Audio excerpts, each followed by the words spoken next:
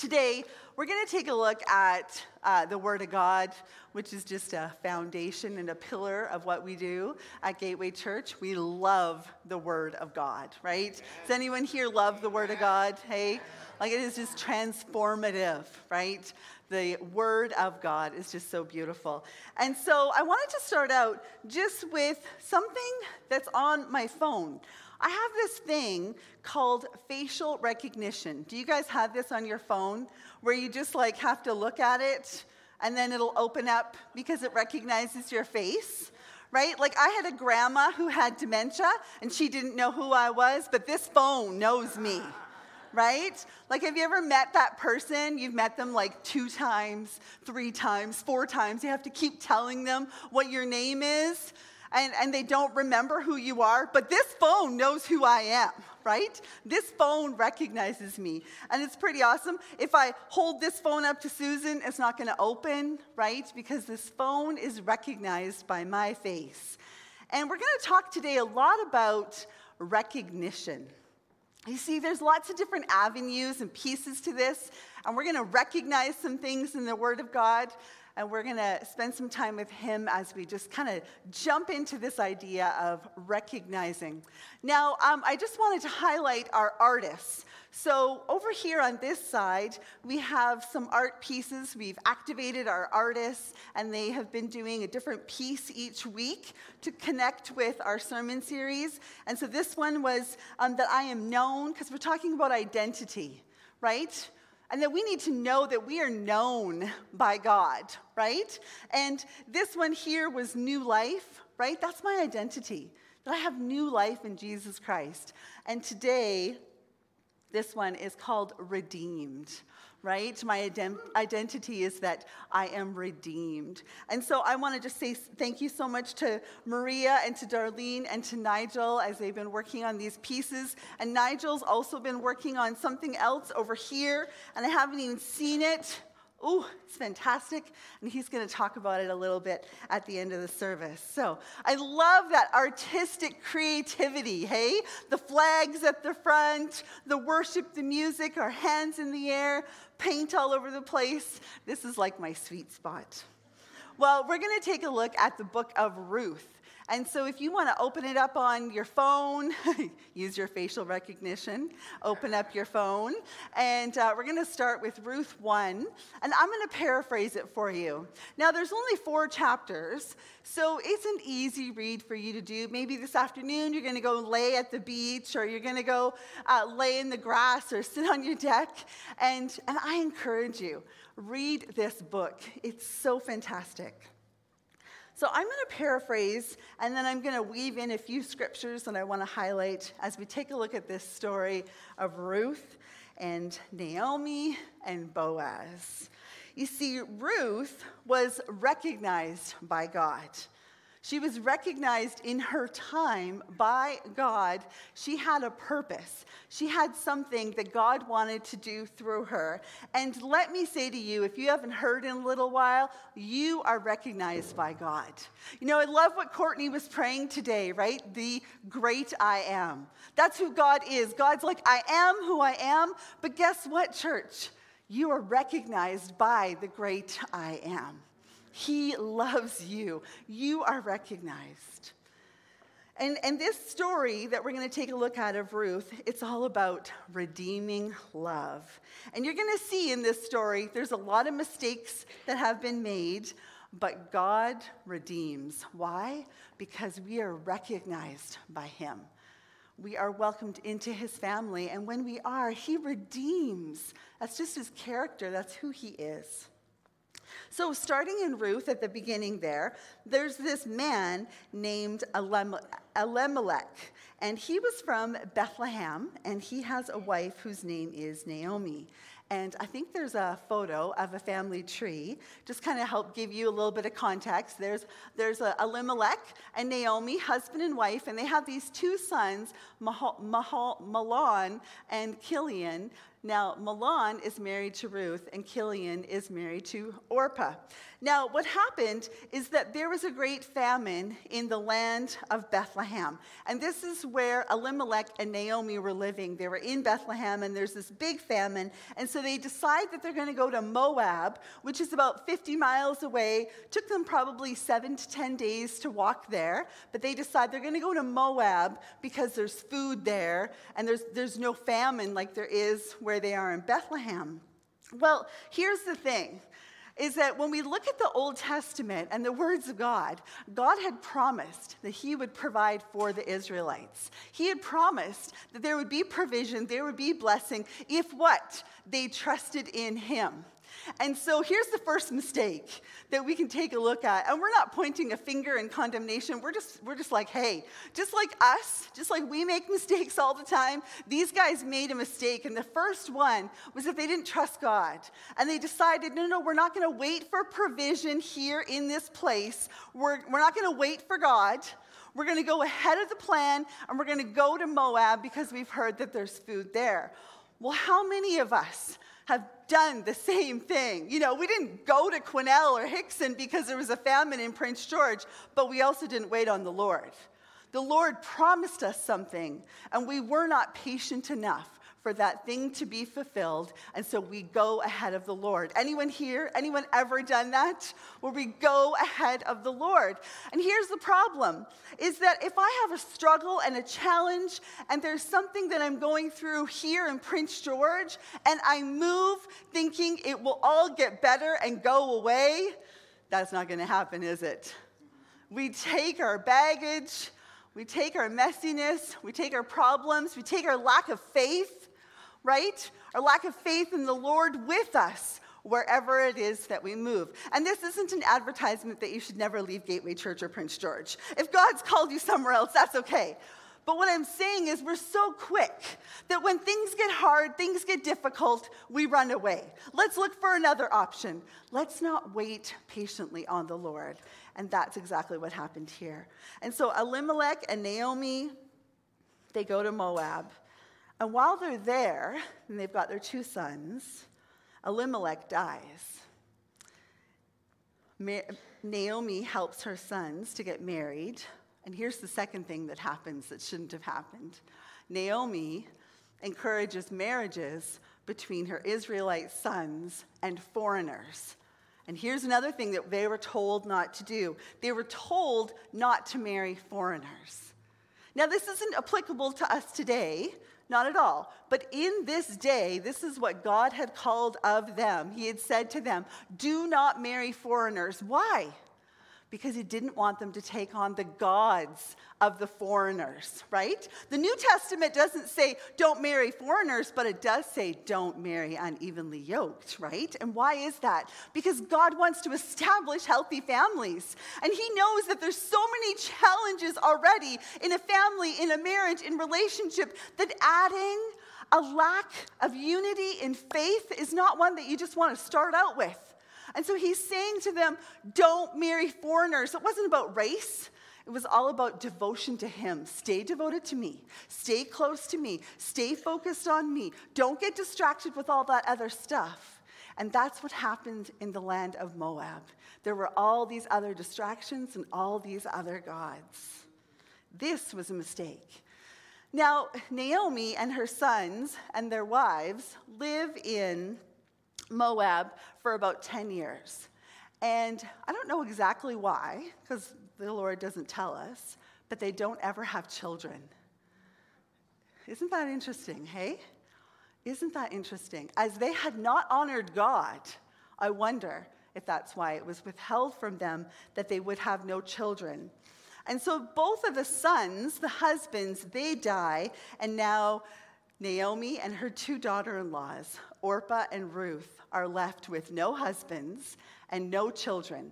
And in the ancient world, To be a childless widow was amongst the most disadvantaged class in the ancient world. There was nobody to support you. They didn't have an insurance system like we have, right? Where a widow might inherit some kind of property or insurance. It was very different in these days. And so if you were with no husband and no sons, you were destitute. You were relying on the goodness of other people.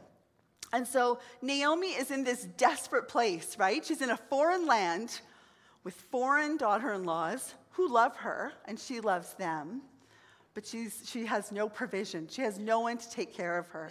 And in Ruth 1:6, it says, "Then Naomi heard in Moab that the Lord was blessing people in Judah."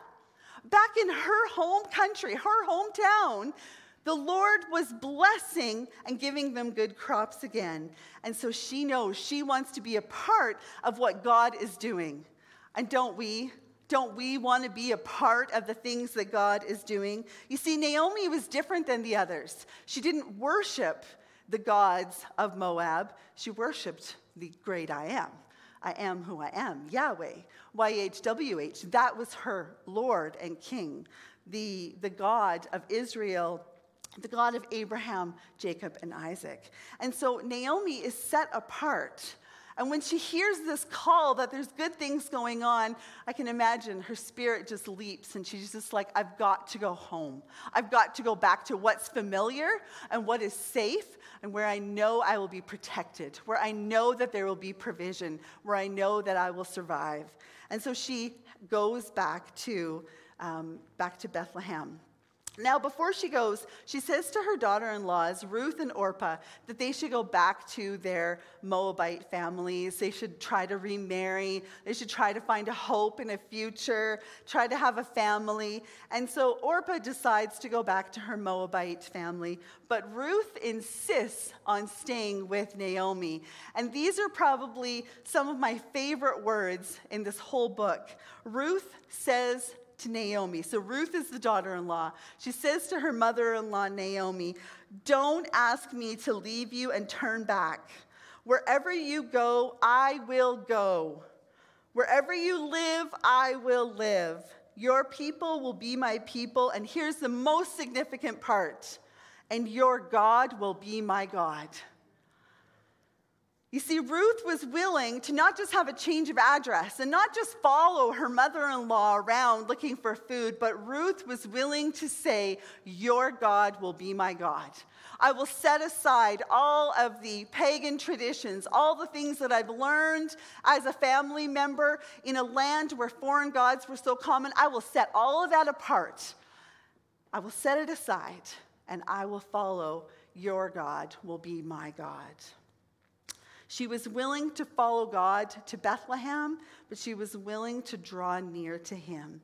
And so 10 years of Naomi compromising in the land of Moab didn't make her daughter-in-laws step forward and say, "I'll follow your God." But here, when Naomi says, "I'm going to do the right thing.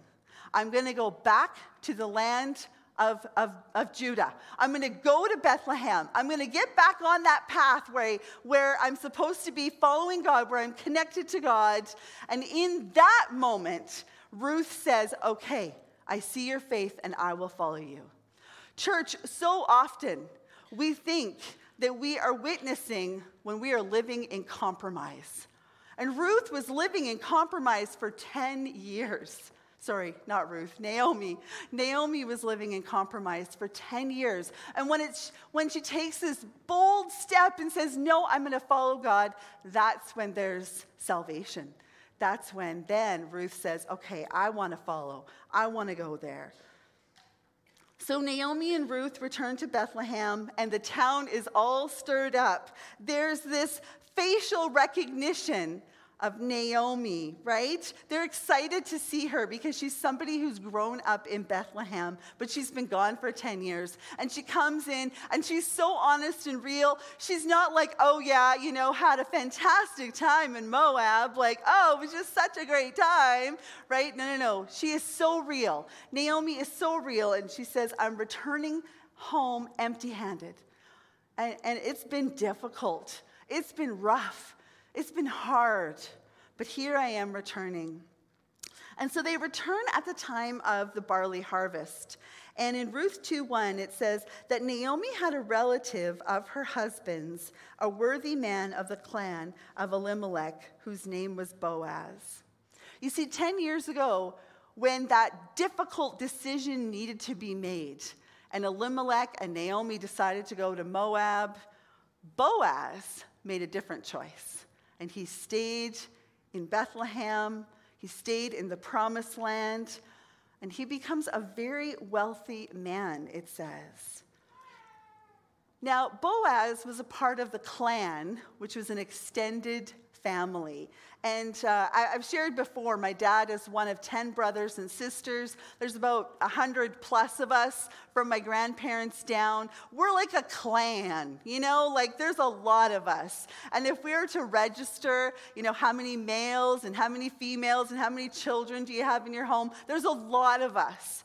Well, what they did in these times is they would establish this clan, which was this large group of your ancestry, right? And it might be that there's hundreds of men that would be registered as part of your clan. And because sometimes family members struggle financially and get into debt, what they would do is they would set apart somebody in the clan, in the family tree, that would be the kinsman redeemer. That person, that man, would be able to come alongside of somebody who is really struggling and to be able to help them out, to be able to protect them. And so they designated a male called a Goel. And it would be to help members of the family that were in struggle, in need. And in English, this word literally is kinsman redeemer. All right? You got that? Say kinsman redeemer. Okay, so if I'm struggling, if I'm widowed and I have no sons, I have no children, and I can't own property on my own because I'm a woman, then I need to go to my family kinsman redeemer who would help me through so that I'm not going to starve. I'm not going to lose everything. And so the kinsman redeemer would purchase the property that I had, and they would keep it in the clan's possession. So if a man was married and he died, then the wife would be then inherited or gifted to the kinsman redeemer, right? So it sometimes could have been a brother-in-law or an uncle or a cousin, and so then the woman would be protected by the kinsman redeemer. And so Naomi needs to sell her property because she's not allowed to own it by herself, and I know it sounds so foreign to us in such a modern world, but this is the culture of the ancient world. And so she's got this daughter-in-law, Ruth, who she wants to bless, and she wants her to have a family, but she's also got this land. And so Naomi knows that there's this obligation of the kinsman redeemer. She knows it. She's grown up with it. Like, it's the culture. It's the conversation. And so she knows that Boaz is one of the kinsman redeemers for their clan. And so she encourages Ruth to glean in the field and to get to know Boaz a little bit. And she kind of sets some things in motion as mother-in-laws often do. Just setting up things, just orchestrating things, just connecting things together because they can see the big picture. And that's exactly what Naomi does. And so Ruth is favored by Boaz, and he goes before the family clan, and he has to offer the redemption, the kinsman redeemer, to the first in line, and that gentleman says, no, I can't. I can take the property, but not the wife. Kind of made me wonder what his first wife was like, and maybe he's just like, no, I can't add any more estrogen to my home. I can handle the land, but I can't handle another woman, right? Anyways, he's like, nope, can't do it. And Boaz agrees to redeem the family by purchasing the land and also by marrying Ruth. And I love this story. I love it so much. Like, there's just this romanticism to it, this beauty and this protection. And as a woman, we love to feel secure and to feel safe and to feel provided for. And I love that Boaz comes in and he provides for Naomi and Ruth, and he redeems the family. And so they get married and they have a son. And then the women say to Naomi, "Blessed be the Lord who has not left you this day without a redeemer. And may his name be renowned in Israel."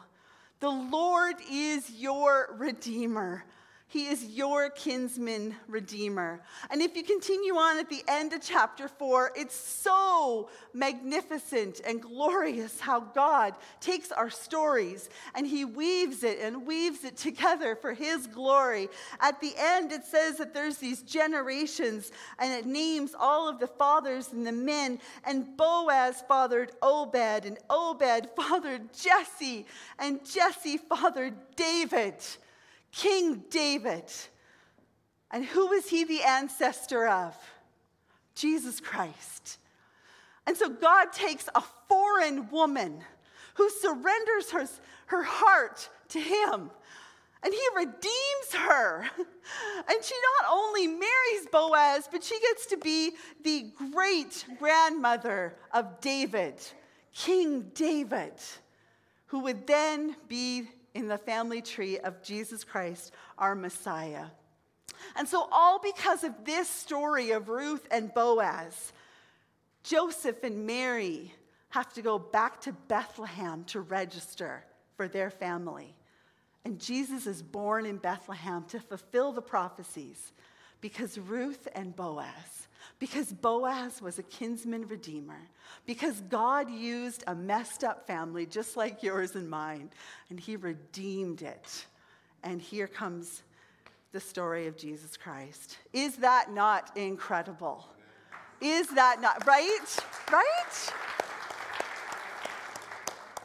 You see, you just can't make this stuff up. Like, God is so glorious how he pulls these things together. It's just magnificent. And you know, for us, we don't operate out of the same traditions where we need a kinsman redeemer. I mean, I love my brother-in-law, but if Dwayne dies, I'm not marrying him. Like, I love you, dude, but no, it's just not the world that we live in. Praise Jesus, hey? Praise Jesus. Like, just think of your brother-in-law or your sister-in-law. You might be called to marry her, right? And so our world is so different. And so sometimes it can feel like the story is so far away and so disconnected. But you see, Jesus Christ is our kinsman redeemer. We know that we have sin and that the wages of sin is eternal death. Eternal death. You know, just this morning, I was like, Jesus, I just want to go to heaven. I'm not going to jump off a bridge. I'm not. But I just want to be in his presence. I just want to be in that place where he is fully, right? Because I have sin. This world is hard. This world is difficult sometimes. This world is a challenge. But I have a redeemer. I have a redeemer who wants to meet me right now, right here, today, and he is preparing a place for me. And you are redeemed. I want you to say, I am redeemed. I want you to say it like you mean it. You see, God decided to show us the exceeding riches of his grace and kindness by sending his son, Jesus Christ, to the earth, right? God so loved the world that he gave his only begotten son. Amen, sister. Hey, his only begotten son. And we just say those words sometimes, but let them soak down deep into your heart. Jesus Christ is your kinsman redeemer. You see, a kinsman redeemer, just biblically, has to be a close relative. And so Jesus, what does he do? Fully God, decides he's going to add to his deity, his godness, he's going to add humanity so that he could what? He could be our kin. So he could be our kin. So he could be our kinsman. So he could be our family. So that he could adopt us into his God family. That's what he does, right? You see, a kinsman redeemer has to be a close relative. And Jesus is closer than a brother, right? He's closer than a sister. Jesus Christ is the closest one to us through the empowerment of the Holy Spirit. And you know, you've been bought with a price. And I think sometimes we forget on Monday morning or Tuesday morning or Wednesday morning that we have been bought and paid for with the priceless blood of Jesus Christ. You know, he is our kinsman redeemer. And we get to enjoy the privileges, the inheritance of being a co-heir with Christ. Why? Because Jesus redeems. Because Jesus is our kinsman redeemer. And you see, the second one is that a redeemer has to be willing. Right? In our story with Ruth and Boaz, the first kinsman redeemer was like, no, I can't take that on. The second said, yes, there has to be a willingness. And Jesus willingly walks to the cross and is crucified for you so that he could be your kinsman redeemer. And he not only walks, but he says to God, I'm going to do it with joy. I am going to do it because we together have a plan. These people are messed up and broken, and they need us. God the Father, the Son, and the Holy Spirit say. And the third one is that a kinsman redeemer had to be rich enough to pay the redemption price. And isn't that our good news? That God is rich in glory by Jesus Christ. That through Christ we have been redeemed and we don't need to fear because we are his. He calls us his beloved. Peter says, you are not redeemed with corruptible things as silver and gold, but with the precious blood of Jesus Christ. What a price for your redemption. Would someone say amen? Amen. Come on, church. Amen. Right? It doesn't matter what kind of house you got or car you got or what kind of money you got in the bank. It's not enough. It's not enough. It's only the precious blood of Jesus Christ that will redeem you. That's it. There is no substitute. His blood is more valuable than anything else. And he says, oh, my child, I want to redeem you. I want to redeem you. And so he adopts us into his family. He is willing, and his blood is rich enough for every one of our mistakes. And this is your identity. This is who you are in Jesus Christ. You see, God could have sent an angel to save us. But an angel is not our kinsman, right? There's no humanity in an angel, a human. He could have tried to send a priest or a pastor, but there's no deity. It had to be the unity of the two together, fully God and fully man, that could redeem us. In Isaiah 54, 4-8, it says, do not fear, for you will not be disgraced. For you will not be put to shame. Your kinsman redeemer is the Holy One of Israel. For the Lord has called you like a woman forsaken and grieved in spirit. With everlasting kindness I will have mercy on you, says the Lord, your kinsman redeemer. You see, we have small thinking, and God does not. He is a God that redeems. You see, we do two things when we are thinking about what we want to recognize, right? We do a few things about when we talk about like recognizing who we are in Christ. One, we recognize that we are brothers and sisters in the family of God. Some of us are biologically connected and related, but we are all spiritually brothers and sisters and connected. We're all adopted into the family of God. And sometimes we forget this. And sometimes we don't recognize the Jesus in one another. Sometimes we don't recognize the Jesus in our family. And we got messed up families like Naomi and Ruth and Boaz. And sometimes we don't recognize that God is in each other. And so what do? We treat each other terribly. There's tension.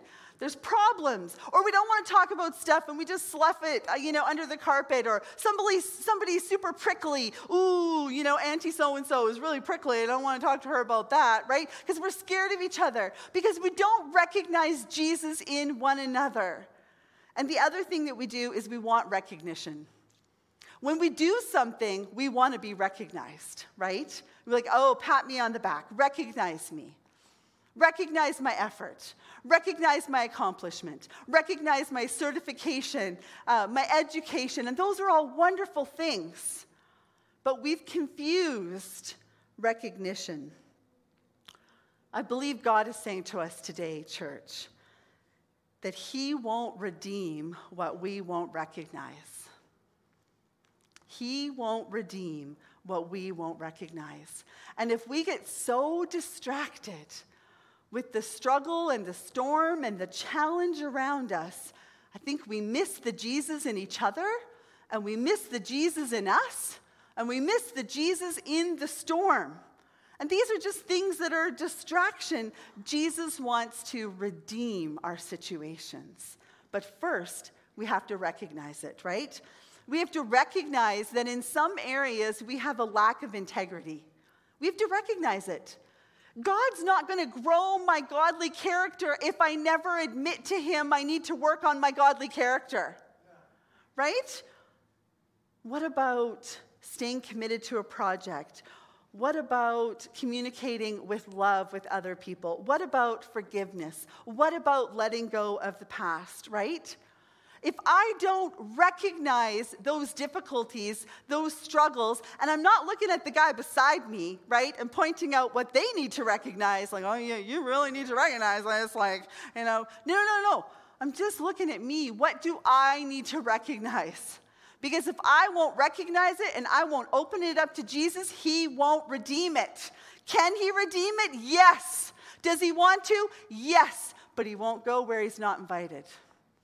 And so I got these spots, deep down in my heart, these tender places that I don't want Jesus to come into because it might hurt a little bit. I might actually have to look at my behavior and how my behavior needs to be redeemed, how my actions need to be redeemed, how I love people. It needs to be redeemed. See, I've been praying this week for a smashing and an explosion, a shattering of our pride, our selfishness and our greed and our jealousy, our suspicions of one another and our gossip and our broken relationships. I've been praying this week that Jesus would open our eyes to these tender places and say, yes, Jesus, I invite you in. Would you redeem these things? Would you redeem these things? Paul says in Ephesians 1:18 that we need to have eyes of our hearts that are enlightened, right? The eyes of our heart would be enlightened. And that means I'm stepping in and I'm saying, yes, God, come into these places and redeem them. We don't need more religion. We need more revelation. We need to recognize our own behavior, struggle, lack of, and we need to step in and we need to have a focus on Jesus Christ in our day-to-day lives so that he can gently redeem those different areas. You see, the enemy wants you to not see the truth. The enemy doesn't want you to recognize where it is that your godly character is lacking, and God wants to just, press in a little bit, just get in there a little bit. I've been going to massage therapy for a few weeks, and she said that my muscles are actually in my neck, because I get lots of migraines, they're actually starting to be tender enough that she can actually work on the deeper areas of my muscles back in there. But when I first went, it was hard. It was so hardened. It needs to have that massaging, and that only happens when I am every single day saying to Jesus, show me what we need to work on today. What do you need to redeem in me? God won't redeem it if I don't recognize it. I want you to say that. God won't redeem it if I don't recognize it. Again, don't drive home and tell your husband or your wife what they need to have redeemed. Don't drive home and tell your friend, hey, just wanted you to know I recognize this thing in you. Hey, just wanted you to know. Yeah. You should probably work on that, right? This is about us. Our prickly parts. The places where we've justified our behavior. The places where we've made excuses. The enemy doesn't want us to recognize that we need to grow up spiritually, that we need to step up spiritually, that we need to face up spiritually, right? That we need to recognize God in our circumstances, that we need to recognize God in the midst of our grief, in the midst of our storm, in the midst of our struggle. God wants us to recognize him. In 1 Corinthians 13:11, it says, "When I was a child, I spoke like a child, I thought like a child, I reasoned like a child. When I became a man, I gave up childish ways." Are you a 20-year-old, a 40-year-old, a 60-year-old, an 80-year-old, still speaking and thinking and acting like a child? Do you need to recognize childish behavior and give it up and expose your heart to God so that he can redeem it? We put away childish things because we grow up in Jesus Christ. We put away having temper tantrums, mind games, avoiding conflict, running away, trying to please everybody, stressing out, burning out. We put away childish behaviors and we grow up in Jesus Christ. We go to the Word of God. If I'm struggling with communication and how to love my brother or sister, if I don't know how to love my husband, where am I going to go? I'm going to go to the Word of God because it breaks off all unredemption. It breaks off all sin and it breaks me free so that I can learn new ways and new habits and new behaviors so that I can set aside childish ways and grow in maturity in Christ. You see, we are connected to one another. I impact you, and you impact me. And when we are behaving childishly, we impact one another, don't we? But when we are growing up together in Christ, having grace for each other because we make mistakes, right? Then we urge each other on to grow up, to open our hearts, and to say, yeah, God, would you come and would you redeem those places where I need to spiritually grow? The three things that I don't want you to go home without today is one, that Jesus is your kinsman redeemer. There is nothing he cannot forgive that you have done. There is nothing he cannot redeem in your life. Somebody say amen. Amen. The second thing I want you to go home with today, knowing that God won't redeem if you don't recognize it. God won't redeem. Say that. God won't redeem if I don't recognize it. Church, let's recognize those places where we need to grow up. And the third one is that we would have our eyes focused on Jesus. Hey, that we would, just as Jesus says, I do what the Father does, that we would do what Jesus does. You know, just today before the service, I was like, Jesus, the way that you shared stories, I want to share stories like you shared stories. The way that you love the church and talk to people, I want to love the church and talk to people like that. The way that you believed in people, made room for people, the way that you forgave people, I want to do those things because when I look in your word, you're the most incredible example. I want to do the things you do, Jesus, because you reflect the heart of the Father. I'm going to ask the worship team to come on up, and as they do, I just want to remind you that Jesus was born out of a messy family. Hey? Jesus wasn't messy. Jesus isn't messy. But he was born out of a messy family that had made a lot of mistakes, had disobeyed, and God redeemed that family. Jesus is in the business of redeeming families.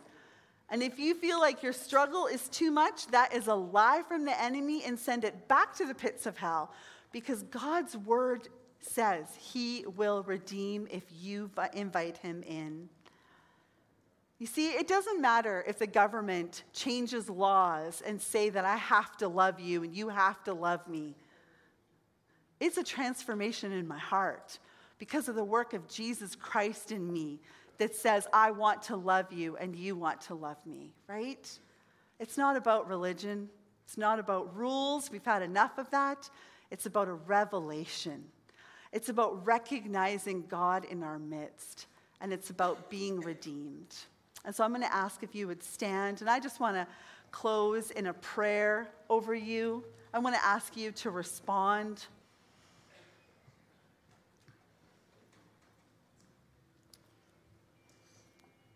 And however it is that you just feel God's presence, how you connect to Jesus, I just want you to invite him in.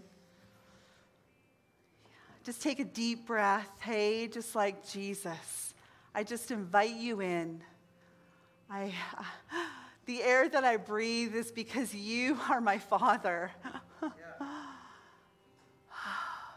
The peace that surpasses all understanding is because you are my Redeemer.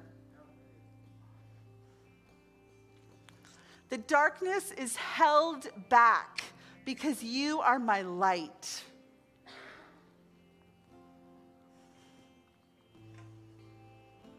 Oh God, how we worship and thank you, Jesus, that you are our kinsman redeemer, that you have adopted us into your family, that your blood is enough no matter what. And so Jesus, today we just say, please forgive us.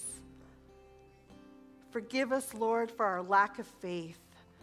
Forgive us, Lord, for going in a direction when you were calling us somewhere else and we knew it and ignored it. Jesus, forgive us. Forgive us, God, for holding back those places in our heart that we didn't want to expose to you. Holy Spirit, forgive us.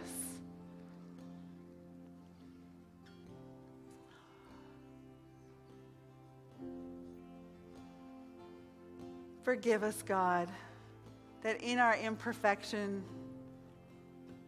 we're messy at loving each other. Forgive us, God, for our prickly places, Lord Jesus. Forgive us that we're struggling to communicate and to be with family and to be with friends. Forgive us that we don't know what to say. Forgive us, God. Lord Jesus, all these things, all these burdens, we just so humbly and reverently leave them at your feet, Lord God. And we ask that you would redeem them, that you would restore our families, our relationships, our character back to your original intent. And that, Lord God, that we would be like a mirror just shining your love and grace, Lord God. Redeem those parts. And Lord God, I just pray that you, Holy Spirit, would fall on this place today, on location and online, that you would just fall on us, Holy Spirit, that you would sharpen our eyes to be able to see you, God, that you would sharpen our ears to hear, Lord God, that the eyes of our heart would be alive and active, that there would be revelation and fresh revelation.